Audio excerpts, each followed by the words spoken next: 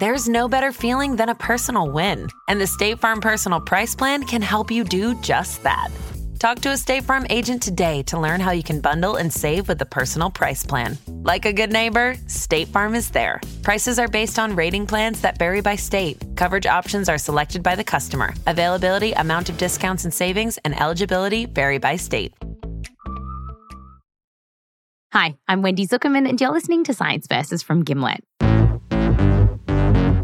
Today on the show, was this coronavirus made in a lab?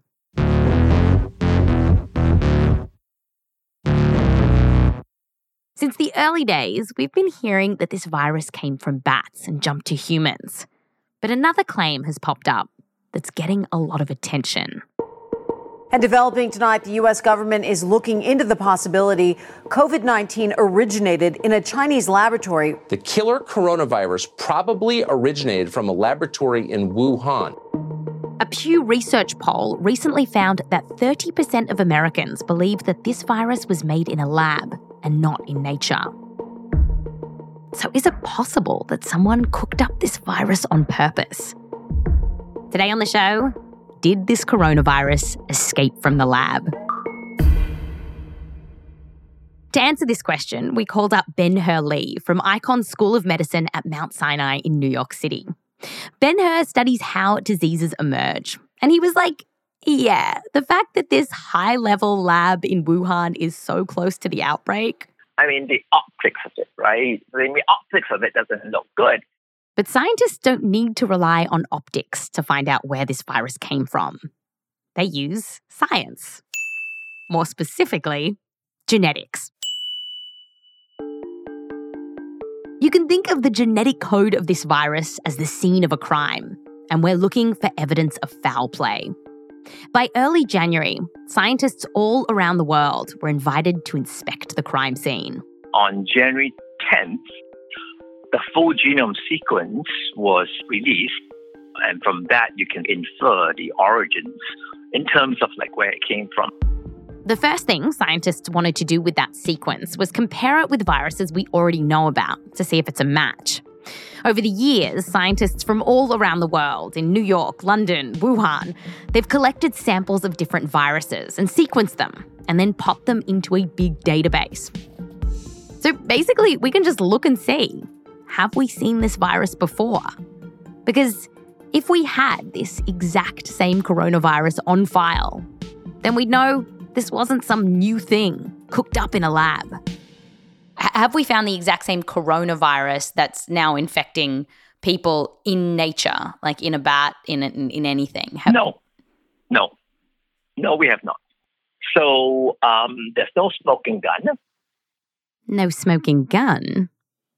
So where did this virus come from? Could scientists have made it in a lab? Well, we know it's true that scientists are out there playing around with viruses in labs. And they do this for all sorts of reasons, like trying to understand how viruses work and how dangerous they might become. If this was your job to make this coronavirus, like, could you do it? Not from scratch. To design a virus from scratch, it's extremely difficult. Like building a 30-story building where 1,000 different items on each floor, let's say beams, your windows, doors, elevators, wiring, plumbing, fire alarms, sprinklers, etc., they all have to come together exactly, right? Ben-Hur says that when scientists are messing around with viruses like coronaviruses, what's really happening is that they're tweaking viruses that already exist. They're not building coronaviruses from the ground up. It's more like redesigning the doors. So I think that's the scale that we're talking about. This coronavirus, for instance, it has around 30,000 bits of genetic code called nucleotides, and they're all working in perfect, horrific harmony. And Ben-Hur says that scientists just don't know how to make all that from scratch. So you need a building, a starting place. You need something from nature. You need a backbone. A backbone, as in a really similar virus that you just need to tweak. So our next question is, do we have a similar enough virus that you could just change a little to make this coronavirus? Well, a paper published in Nature looked through the virus database and said that the most closely related virus that we know about is called RAT-G13. It was found in China in a type of horseshoe bat. Tiny little bats. They're very big ears. If you look at the face, if you use your imagination, looks like horseshoe. These two viruses, the one causing the pandemic and the one in horseshoe bats, they are similar. On average, they share 96% of the same genes. And it's led some people online to argue that this was the backbone that scientists tweaked to create our coronavirus. Couldn't the backbone have been that bat, the horseshoe bat virus? But it's not. It's not. But it's not. Ben-Hur says, hold your horseshoe. The problem with RAT-G13 is that it's not similar enough. In the land of genetics being 96% similar, it's actually a huge difference. It's different in all sorts of different ways. So when you zoom in on the genomes of these viruses, there are actually more than 1,000 tiny genetic differences, and they're sprinkled all along the genome. So a scientist would have had to go in and change them one by one. Yes. And hope that it works. It's extremely difficult. And there's another glaring piece of evidence that suggests this virus isn't the work of some evil geniuses. And it's this. If scientists did design this virus, they made an unexplainably dumb choice in putting it together. And it all has to do with this. This piece called the polybasic cleavage site. And so that's, it's a big mouthful. It is a mouthful, but I tell you, by the end of this, you'll be spouting polybasic cleavage site after you've downed 10 beers. So let's go. Okay, that was Christian Stevens, who you just heard. He's Ben-Hur's PhD student. All right, so what's the big deal with these polybasic cleavage sites that Christian is on about? Well, viruses use these sites to get into our cells to infect us. But for them to work, a protein from our body has to come along and snip something off that site. As though a pair of scissors came through. Once this virus has been circumcised, it can then enter our cells and start attacking us. And Christian says it's useful to think about this site like a button. Only once you push that button is it ready to go. And while other viruses have this button, our coronavirus has a button that's bigger and easier to find. That's the polybasic cleavage site, the big button. And we think that it means that the virus might be able to do more damage in our bodies. But here's the thing. When researchers saw that big button in our coronavirus, they didn't see a big Made in China sticker on it. And that's because for years, scientists have been studying what makes the best cleavage site, the biggest button, the easiest to press. And they could spot it in the genes. And let me tell you, this one, it ain't it. Producer Rose Rimler talked to Christian about it.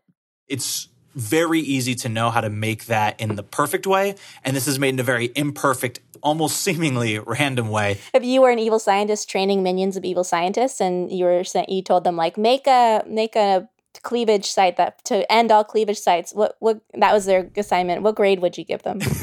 So not a good grade. Ben-Hur, Christian's teacher, agrees. The polybasic site is a crappy polybasic site. So if someone designed it, they didn't do a very good job. So here's where we're at.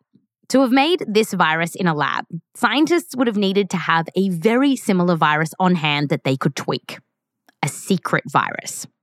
And sure, if I put my conspiracy theory hat on, I could buy that. But then, when they went in to tweak it, they could have easily made this polybasic cleavage site much more dangerous. But they didn't. It doesn't make sense. And if scientists wanted to cause chaos with a virus, they really didn't have to go to so much trouble. In my private moments, I'm like, there's a much easier way to make the deadly virus. If you didn't catch that, he says there are much easier ways to make a deadly virus. Ben-Hur and other scientists we spoke to said that if you wanted to cause a lot of trouble, you wouldn't do it this way with this coronavirus. Here's what you do instead. You'll get me in trouble. So you can make,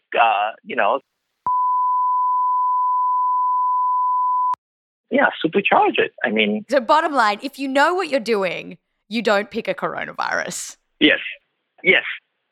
People could do stuff much more easy than making a coronavirus. For Ben-Hur and other scientists who study viruses, they knew right away that there was nothing suspicious here. There's no human fingerprints on its genetic code. As a scientist, is it just really silly to ask if this was made in a lab? Or is this a legitimate question that people might have? As a scientist, as a bona fide scientist, it's a ridiculous question. I would say it's a ridiculous question once we knew the full sequence, because you can just compare the full sequence and you know anything about virology and coronavirus and how hard it is. It's just a non-starter kind of question, Even the Department of Homeland Security agrees that this virus did not come from a lab in China or anywhere else. So, if this virus didn't come from a lab, then where could it have come from? What other suspects do we have? They've got scales. They look pretty badass. They look a little bit like a dinosaur. To find out all about that, you've got to listen to our full episode on this. Coronavirus, was it made in a lab? Just search for Science Versus, that's Science VS, in Spotify, and then click on our episode, Coronavirus, Was It Made in a Lab? I'm Wendy Zuckerman. I'll fact you next time.